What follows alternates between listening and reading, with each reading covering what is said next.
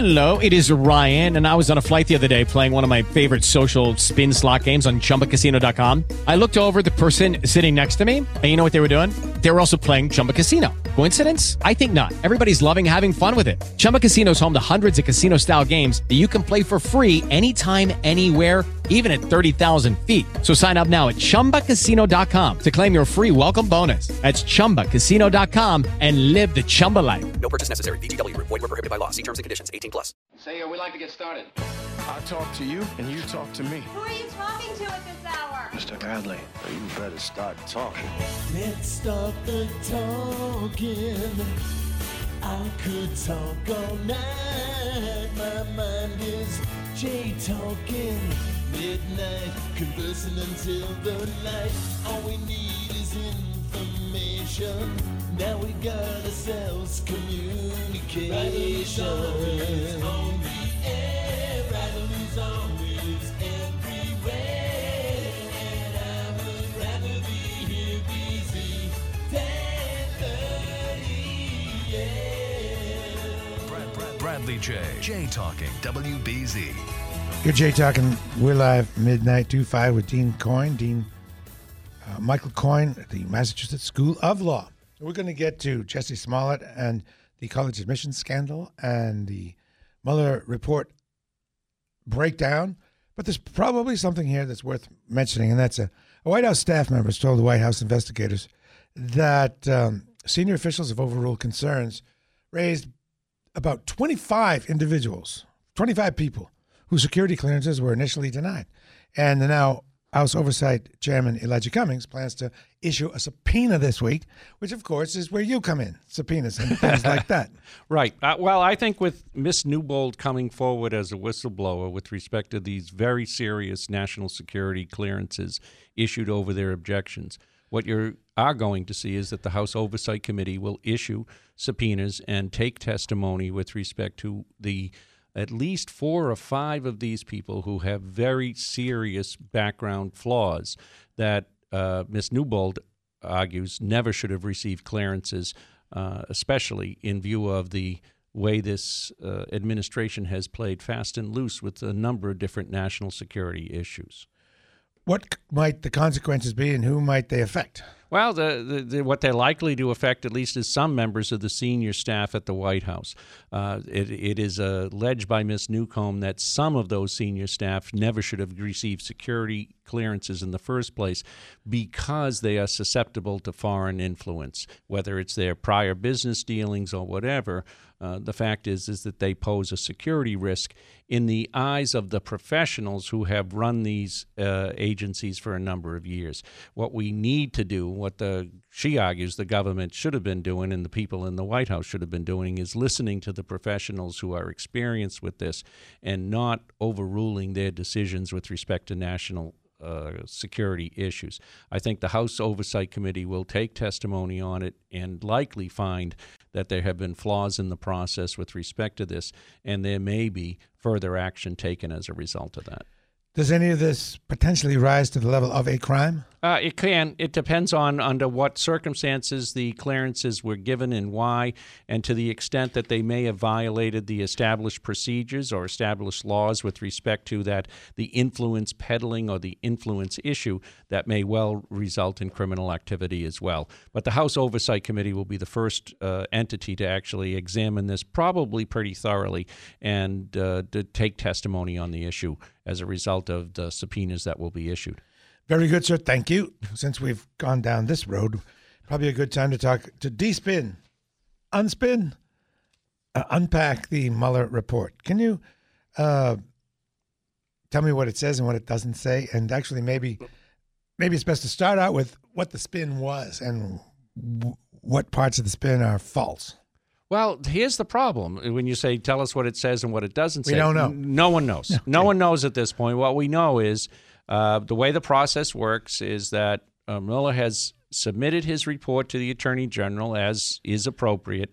The Attorney General has now issued a 4-page review of that decision, explaining to us that the Mueller report says that there was not evidence of collusion with Russia, and that the Mueller's office said that they would not rule on the obstruction issue and left that to the Attorney General. The Attorney General has decided in reviewing that information contained in the Mueller report that there is not a case for obstruction of justice, and then said at this point now that he will issue portions of the report by the middle of April.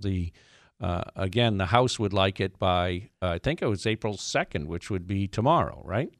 But I don't think that they're likely to see it tomorrow. I think you will see portions of the report sometime between now and the 15th of April.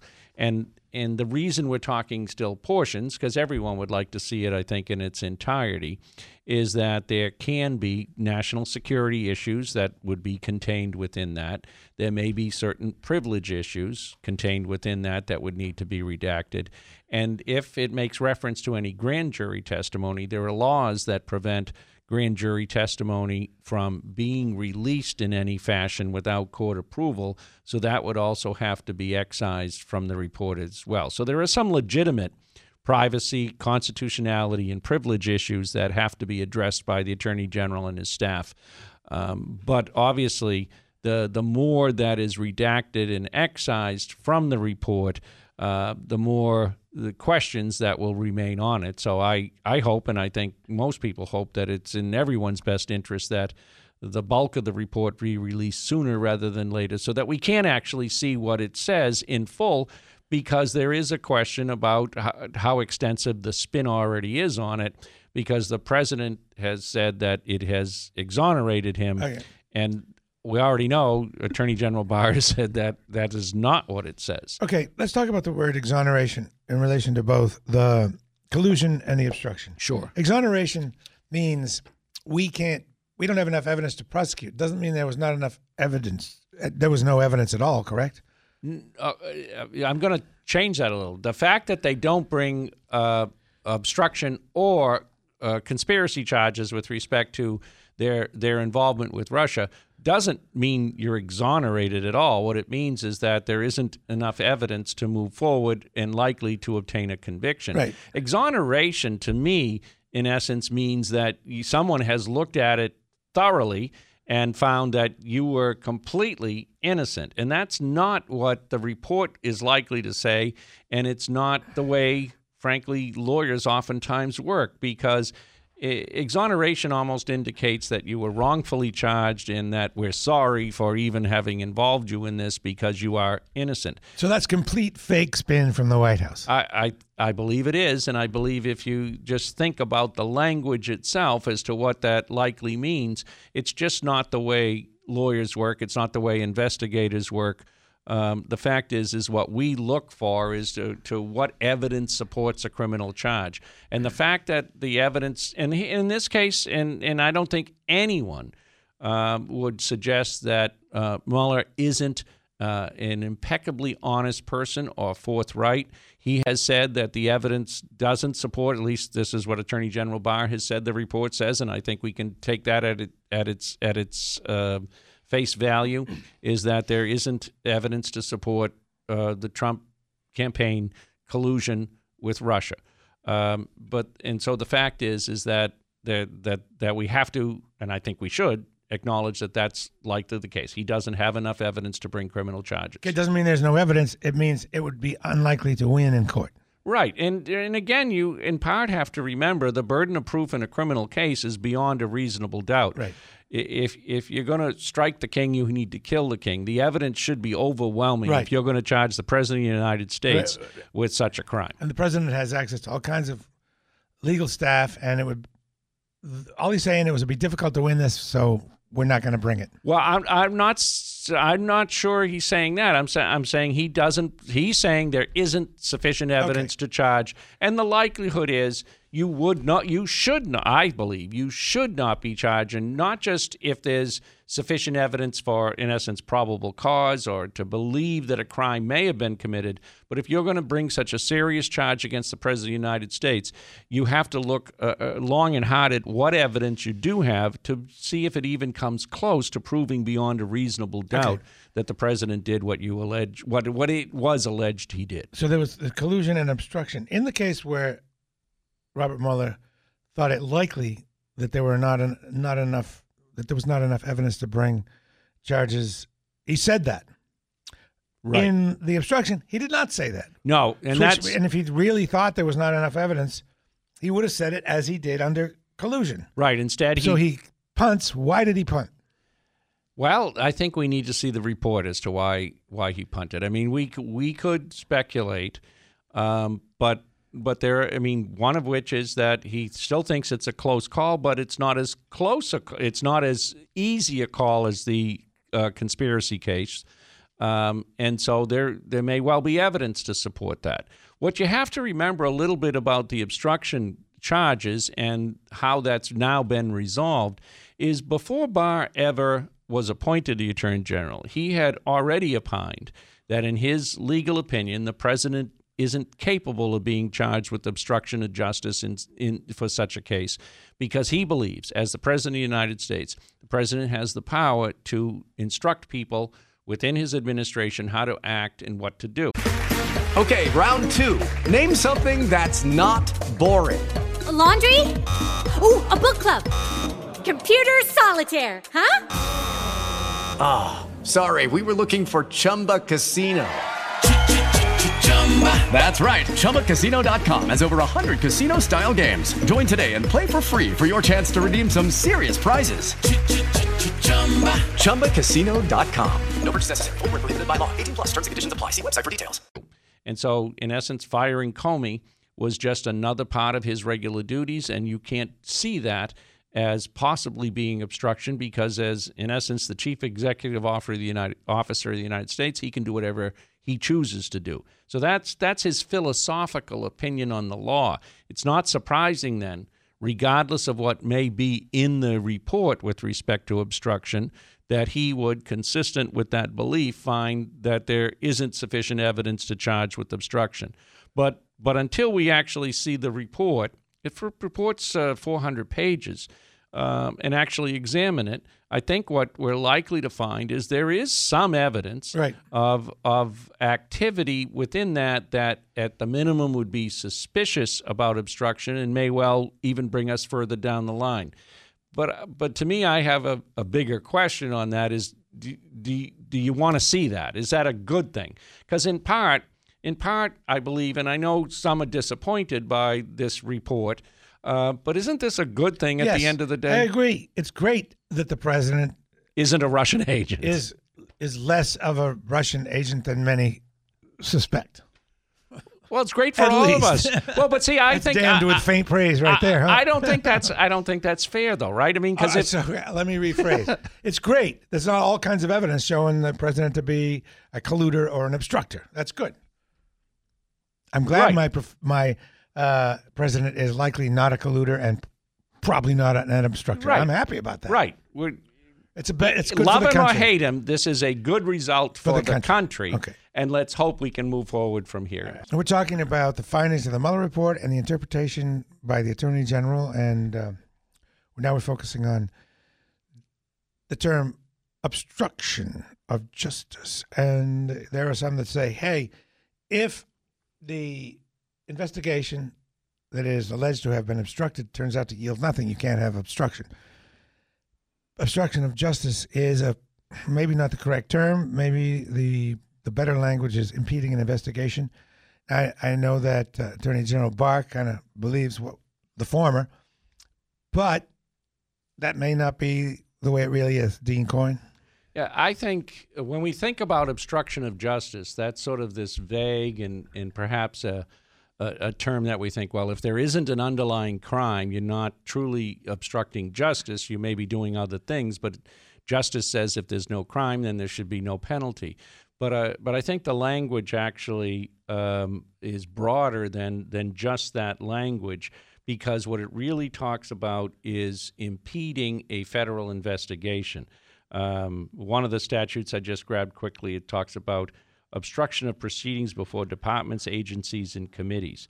And if you think about it, is if we've got an investigator who is appointed by the Attorney General to pursue an investigation with respect to potential criminal activity, and you then take steps by telling witnesses, do not talk to the investigator or lie to the investigator, destroy documents, then you are, in fact, impeding that investigation. And whether there's an underlying crime ultimately charged or not, I believe you can be found guilty and should be found guilty of impeding that federal investigation, which oftentimes could be more commonly called obstruction of justice. So I think you have to take it out of sort of the abstract obstruction of justice as to what we might think justice means and actually look at the statute.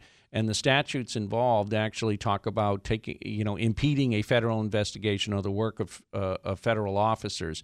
And that may well be without a crime, you're still capable of taking steps to impede an investigation. And I think individuals oftentimes do that type of thing. If you're faced with a potential criminal charges, that there will be people, guilty or not, who will ask people to not be fully forthcoming or to ask them to not give up their cell phone or certain information that they might have, in the hopes of avoiding further trouble down the road. And I think in the modern world, those types of activities could be seen as impeding the investigation and ultimately then be charged and convicted of obstruction of justice. So regardless of the outcome of the investigation, if you impede it, that's a crime. Yes. But that's not the way the Attorney General sees it? No, he believes you need to have the charge with respect to the underlying crime, and only then can you obstruct justice. Okay. But is he the final arbiter on that? I mean, could somebody challenge that? Well, he is the chief law enforcement officer in the United States is the problem. But he's a cop. He's not the court. But the cop is the one that has to ask the court to bring the charges. Yeah. And that's the problem. But again, he's not the only federal law enforcement officer. We know we have cases in the Southern District of New York. There may be other regions that are also working on it. There may be statewide. On this or other things? On many other things, but it could be some of this. And that's the other thing about seeing the report. We don't know what specifically the report might mention about referring charges to some of these other local authorities. So some of the same acts that were perceived to not be obstruction by the Attorney General might be perceived by some in the Southern District, and they might ask the courts for a ruling. Yes, then you. And what happens? What has to happen for that to happen? Like what has to happen to make that jurisdiction click for these offenses? You'd have to argue that some of the acts took place there to bring them within the jurisdiction of that court. All right. So just say, and I'm not saying it happened, but Michael Cohen, there was some sort of interaction that could be perceived as impeding an investigation. Attorney General might not see it that way, but if it takes place in New York, the locals might see it that way. Yes, and I think that there's a possibility of the situation you just described. If you remember the search at Michael Cohen's office, and the president was quite excited with respect to it, it happened at a dawn raid with a huge show of force, I think in part because they were concerned about the destruction of evidence had they given any form of notice. Yeah. And so there may be information there that was not Michael Cohen working on his own to potentially conceal or destroy evidence. That may have been at the suggestion of others, and that could clearly be seen as obstruction of justice if that took place in New York, for instance. And at the congressional hearings, he refused to answer a few things on the basis that it was an ongoing investigation. Exactly. So, again, this is part of the reason we need to see the entirety of the report. And this is very problematic because what's happened now is we've had a couple of weeks of spin. We're going to have a couple more weeks of spin. So people are going to believe the spin as opposed to what the contents actually may say. But if we believe the actual reports, the president hasn't even seen the full report yet. The only person who's seen the report is the Attorney General and his staff. And so how he can be saying it says something it's just straight up spin, and it's very effective because a third of the nation absolutely believes it. So it's very effective. Well, people listen to the early message. They don't necessarily hear the end of the story. You know, it's the same type of thing with the slanderous comments and the like. They hear the slur. They don't see the correction that's filed 2 months later when the story dies down. And what's happening here is that we're hearing that he was exonerated, that there is no evidence of obstruction even. That's not really, we don't know that. Yeah. Even the Attorney General hasn't said that. What he said is that there's no, there will be no conspiracy charge with respect to colluding by the Trump campaign with Russia. What we need to do is see the rest of the report, and some would argue the evidence that would support the findings in the report as well.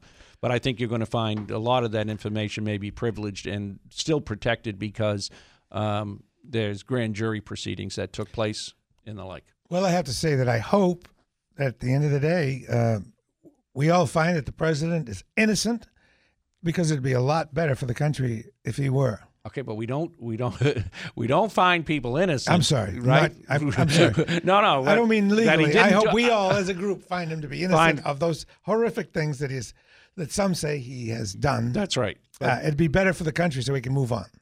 Agreed, and I do think it is. Hopefully time that we will be able to move on from this, because I have believed for a while, like Speaker Pelosi, like Jim Comey, I think this has to be settled at the ballot box, not in court. Right. Okay. Are we done with this? Whatever we have a minute to go before. Whatever you like. We got tons of topics. Is there anything? Okay, I'll just talk about a little about what we have coming up. One might wonder why Jesse Smollett, the person who alleged that he was beaten up in a hate crime, why he was charged with 16 counts over this one event. And also, one might wonder why all of a sudden it was dropped. We'll get some insight on that. And we have some court appearances by folks involved in the Aunt Becky, college admission. Lori Loughlin, and Felicity Huffman are here on Wednesday in Boston Federal Court. Well, that's a celebrity court day that day. Oh yeah, this is a big month actually for celebrities in courts and their trouble that they get into. Dean Coyne, that's the voice. Lucky Land Casino, asking people, what's the weirdest place you've gotten lucky? Lucky? In line at the deli, I guess? Aha, in my dentist's office. More than once, actually. Do I have to say? Yes, you do. In the car before my kids' PTA meeting. Really? Yes. Excuse me, what's the weirdest place you've gotten lucky? I never win and tell. Well, there you have it. You can get lucky anywhere, playing at LuckyLandSlots.com. Play for free right now. Are you feeling lucky? No purchase necessary. Void where prohibited by law. 18+. Terms and conditions apply. See website for details. Dean Michael Coyne of the Massachusetts School of Law. And Dean Coyne says that people will call the school to find out if he's going to be on the show tonight. If you're one of those persons, call and give us a shout, because the dean wants to say hi. No, I think it's awfully nice that people call to make sure what night it is that you and I will be together. I like that. All right. Now, college admissions scandal. And we've used up so much time. We have to cover a couple things in shorter order. College admissions scandal.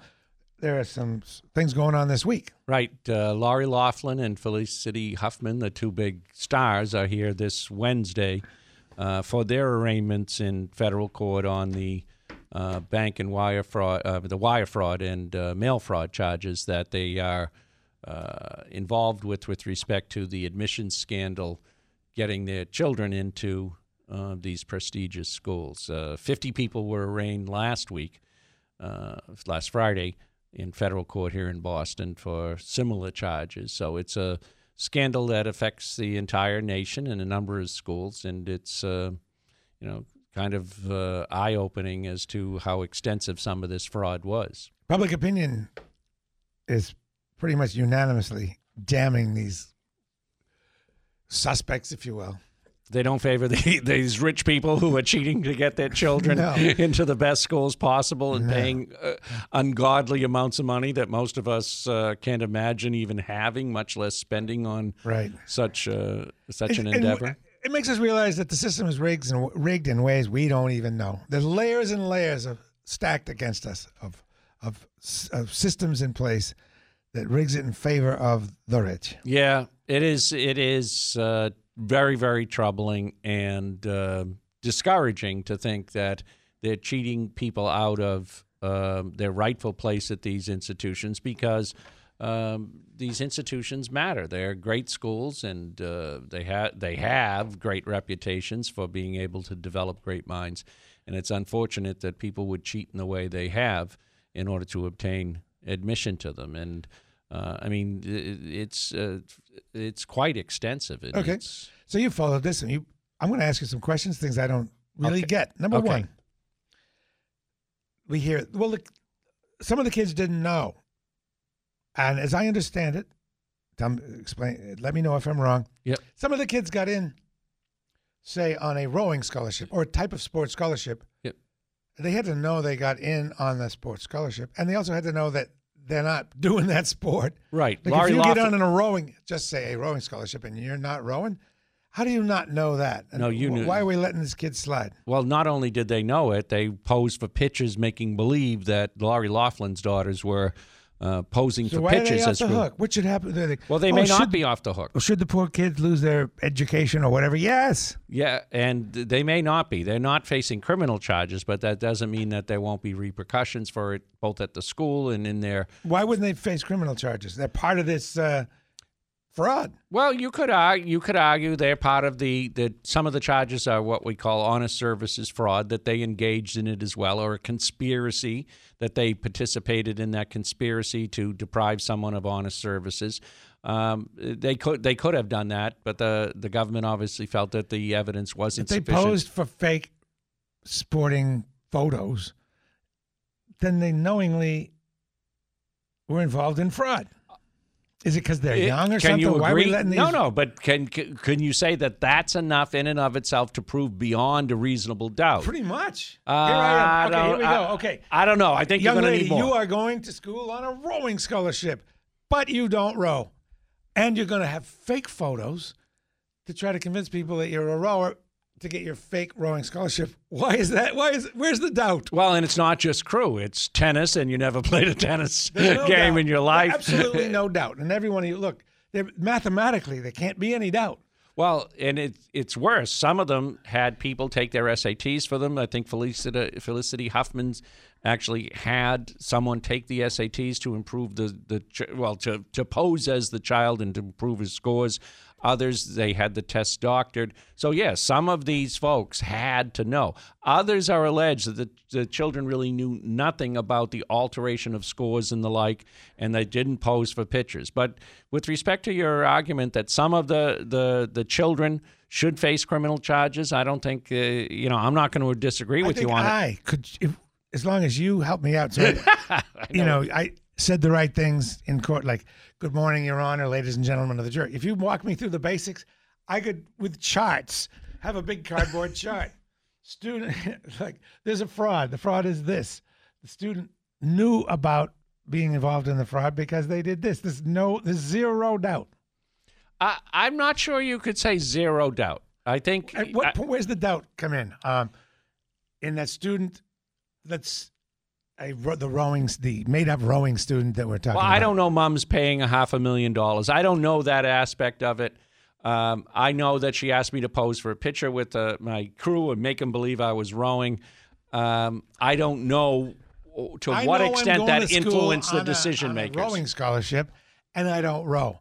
I know... Well, it's not a rowing scholarship. You're admitted as... A sports scholarship. I don't do that sport. I know it's a fraud. You're admitted to a spot reserved for the crew people, and you don't crew. Correct. And I hear you. I don't know whether that's going to prove beyond a reasonable doubt that you engage in a conspiracy to deprive someone of honest services. That's all. When we talk about the level of proof needed in a criminal case, it's high.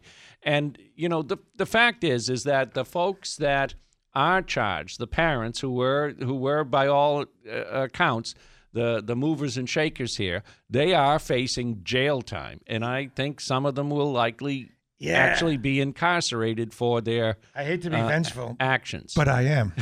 Yes, you are. Well, listen, it carries with it a range of up to 5 years in prison plus a $250,000 fine. They could be looking at anywhere from around 30 months in prison these actresses for their involvement in these crimes. Pretty hard to find mitigating circumstances to reduce this sentence. Really? Well, we were poor. No, you were actually rich.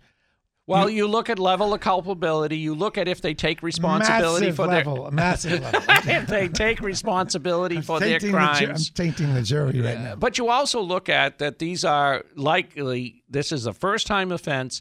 They want to convince the court that this is an aberration of their it's usual not who I am. behavior. That's right.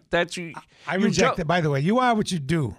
But you don't sentence a person for as a result of their snapshot of the very worst moment of their life. You sentence them for that, but you sentence them in consideration of their entire life's work. And so really, yeah, you should. Don't you think? Other good deeds yes. can come back and mitigate your sentence? Sure, if you yes, and I think it should. Okay. Because let me ask in reverse. But this is about the crime. If over not your about life you have done a number of bad things, including been convicted of numerous things, then shouldn't you be cut less of a break when it comes time to sentence? So if over your life you have done only good things and you have one moment, one few seconds of absolutely horrible behavior, shouldn't we view your life in its entirety when we think about what the appropriate sentence would be? This is interesting. It's so nuanced that I hope I'm able to convey it. I would say yes to reducing sentence for lack of bad things, but not reducing sentence for a presence of good things. Because some people, rich people, have more wherewithal to do good things than poor people. Agreed. But I think I agree with that in the abstract. But I think a lot of poor people do an awful lot of good things. You know, they work with their communities, they work with their church groups, they work with their community as best they can to try and do good. You don't need money necessarily, and frankly, just simply throwing $1 million or whatever you have at various organizations it means you're charitable. It doesn't necessarily mean you're a good person. Fair enough, Dean. Next, what about the husband or the spouse?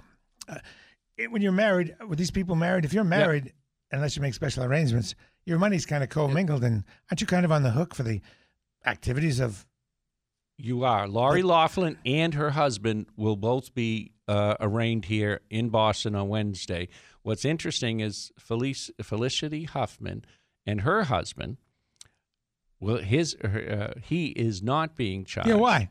I assume that some sort of firewall. Well, Mr. Macy, right? That William separate finances. Maybe William Macy probably has not done anything, or he likely would have been charged as well, or has not. They don't have sufficient evidence, and it's kind of odd because if you know the character he plays on Shameless, you would expect that Frank would be more involved in this type of activity, but he is not being charged. Could you really sit there in front of in a courtroom and say, "Oh no, I had no idea what my wife was doing. I didn't know about this." Isn't silence, knowingly silent in this, make you a conspirator? No, I don't think so, and I'm not so sure that notion is really true any longer. I think with two professionals, they have their own money, they have their own minds, and they do many of their own things. I'm not sure if you were doing this on behalf of your child that your spouse would necessarily agree. So it may be something you would have kept to yourself. My goodness. No, don't you think? I feel like there'd be emails back and forth that were incriminating. I think if there were, I think you'd have a different result. Yeah. And I think he would have been charged. I think the likelihood is that there can't be much evidence against him, or we would have seen him charged as well. And I don't necessarily agree that the spouses likely told each other everything about this. It's a pretty shameful thing to take part in, especially with respect to Huffman. They actually had someone, it's alleged, take the SAT for the child, which to me that brings cheating to another level. It's one thing to say, here's $500,000, please figure out a way to get my daughter into USC. It's another thing to ask someone to cheat on the test, to take advantage, and then to use those falsified scores to say this is her true work. Disabled people are upset because disabled people are allowed certain accommodations. Yep. And these accommodations were taken advantage of, I understand, by some of these. They should be upset, and it's not uncommon that people who have the resources will use the psychologists and others to support an argument that they should get testing accommodations, which for a lot of these tests would mean additional time. And since the tests are time sensitive, and it will make a difference if they receive those accommodations. And even the testing process itself, to be able to say that you've got a learning disability, those tests are oftentimes fairly expensive and not covered by insurance. So the wealthy have a real advantage with respect to working the system in that regard. And what it means is that people with legitimate learning disabilities, then their claims will be a little more suspect in the future. Right. And I believe they're absolutely right. It's going to make them harder to get those accommodations. That's right. And make it harder. And some of the professional agencies already make it difficult. You talk about your med boards, your law boards, and things like that. They already have a process in place where that it is cumbersome for applicants to be able to go through to be able to get those accommodations, because it does change. It does change the testing structure for those folks. All right. Smollett, weird situation. He said he was attacked in a hate crime, and then that started to unravel for him. And he was charged with 16 counts, which seems excessive, and then it all went away. Right. My two main questions are, A, why 16 counts? Wasn't that overcharging? And two, really, why did it go away? And what are what's the residue, the legal residue? Does he have a record or not? Yeah, it's a mess, actually. And the reason there were 16 charges is that there were 16 different lies he told and the like. And so instead of charging him once for whatever charge they chose to bring 16 separate felony charges. So 16 counts of perjury? Yeah, well, not perjury, lying to the police. Lying to the police. It's equivalent. 16 lies? 16 different, yes. 16 including different things like that were unrelated? That they were white people and that he was the victim of a homophobic attack. A lot of what he said, the law enforcement believed wasn't true, and so they presented it to a grand jury, and the grand jury came back with 16 felony counts. Wow. Yeah, and which I believe is grossly overcharged. Now, the government oftentimes will overcharge and then plea matters down and the like, but this is really overkill. This is felony charges, right. If you were especially. to say, I went to the store to get sneakers and a Coke, and you didn't go to the store, and therefore you didn't get sneakers and a Coke. Is that 3 lies? Well, that's the way they saw it, lie. and that's why he was charged. That's why the charges came back. And then, so at least first, law enforcement really grossly hit him with a nuclear weapon.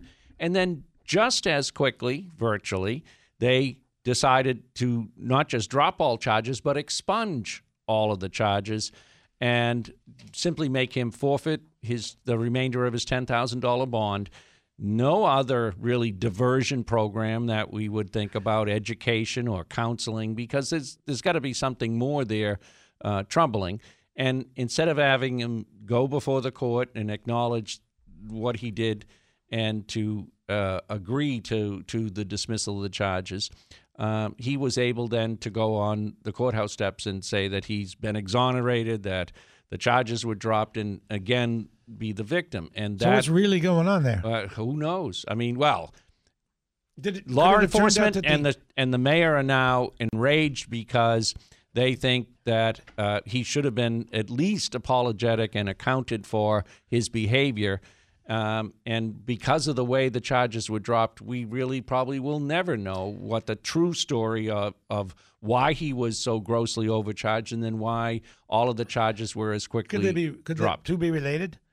I think prosecutorial overreach. Yes, I think it was overreach. There was some blowback to the prosecution because of the overreach, and then what they decided to do is just as quickly get rid of the whole mess as they saw it and dismiss and expunge the charges. Of course, the manner in which they then resolved the case doesn't get rid of doesn't get rid of all the questions surrounding it. It raises more. It was badly done from beginning to end, all around, in my opinion. So, if you're going to go to the length of letting them off the hook and expunging, to make him pay the $10,000 seems weird to me. Well, I guess it's some acknowledgement of responsibility, at least monetarily. But frankly, there should have been, and I think it would have resolved a lot of what law enforcement and the mayor believe, is that there should have been a public acceptance of responsibility. And if you remember, to bring it full circle, this is where the Kraft deal at least was initially hung up. Yeah. They want him to acknowledge responsibility, and that if the case went to trial, the government would have sufficient evidence. So if they overcharge, why not just reduce the charges to some things that would stick? That's what should have been done, frankly. And even if you reduced it to a misdemeanor and then have him do just what we talked about with Kraft, continue without a finding, have him acknowledge and accept responsibility, go to some counseling, because I do think that there are some underlying issues here, and then dismiss it without any guilty finding, without any conviction, and expunge the charges, in essence, as a pretrial diversion program. It would have been the wiser things to do, and I think everyone would have lived with it, and we would have had some closure knowing exactly what took place. Now there's still just as many questions surrounding the whole incident, maybe even more than when they initially started. Okay, and finally, the Golden Banana. Right. Dancers there suing the management, the ownership/management. I don't know which one. You clarify that for me. Over the practice of making them pay for the privilege to work there, and not paying the minimum wage. Now, this is the second suit by the dancers at the Golden Banana. The previous one was settled. There was another suit by Cabaret. It's not uncommon, like the Cabaret dance, it's not uncommon that the dancers at these clubs feel that they are not being paid appropriately according to the minimum wage law. Now, the minimum wage law for tipped workers in Massachusetts is now $4.35 an hour, plus then they get their tips. Now, and they're saying, well, that's who we are, and we should be paid that at the minimum. Now, instead, what the dancers are claiming that these clubs oftentimes work along the lines of, we don't pay you an hourly wage at all. You're an independent contractor. and you pay us for the privilege. And exactly, that not only do we not pay you, but if you want to dance and then earn these tips and these extra benefits financially that you get from the people attending the clubs, then you will pay us $50 to $150 an hour to be able to dance that night, and then you get to keep all the tips you make. But so they don't pay minimum wage, and they're charging a fee for these folks to be able to dance there. And they're saying, well, this is completely evading the state's minimum wage law, and so they're suing. And oftentimes these cases come forward as what we call a class action. So Right. Some of the dancers are suing on behalf of themselves and all others similarly situated, saying this is wrong, that we need to be paid minimum wage, and not just going forward, but you owe us back wages for this as well. So this all hinges on whether or not they're independent contractors? Or employees, right. And what would be the deciding, what were some of the factors that would figure in there? We have like a minute. Yeah, well, who directs your work, what type of work you're doing, and who controls that atmosphere, whether you bring your own equipment to work or whether we're providing it. Whether we dictate when you take a break or not. Supervision, exactly. So it's an independent contractor, truly the focus on the word independent. Are they truly independent, where an employee takes direction from a boss significantly, and that they provide the tools of the trade, so That's to speak. that's the gray area that has to be sorted out in court. Yeah, I don't think it's so gray. I think they're likely to be employees. I think they're likely to have to work this through again. Likely will resolve it somehow with some financial settlement. So they'll probably kind of win. Yeah, I expect that they will win. They have been successful in the past with these types of suits. It won't go to. I don't think it's likely to be tried. Right. Okay. Well, this was a great 2 hours. Real solid topics, and thank you for the preparation you do. And I really appreciate everything. With Lucky Land Slots, you can get lucky just about anywhere. Dearly beloved, we are gathered here today to... Has anyone seen the bride and groom? Sorry, we're here. We were getting lucky in the limo and we lost track of time. No, Lucky Land Casino, with cash prizes that add up quicker than a guest registry. In that case, I pronounce you lucky. Play for free at LuckyLandSlots.com. Daily bonuses are waiting. No purchase necessary. Void where prohibited by law. 18+. Terms and conditions apply. See website for details.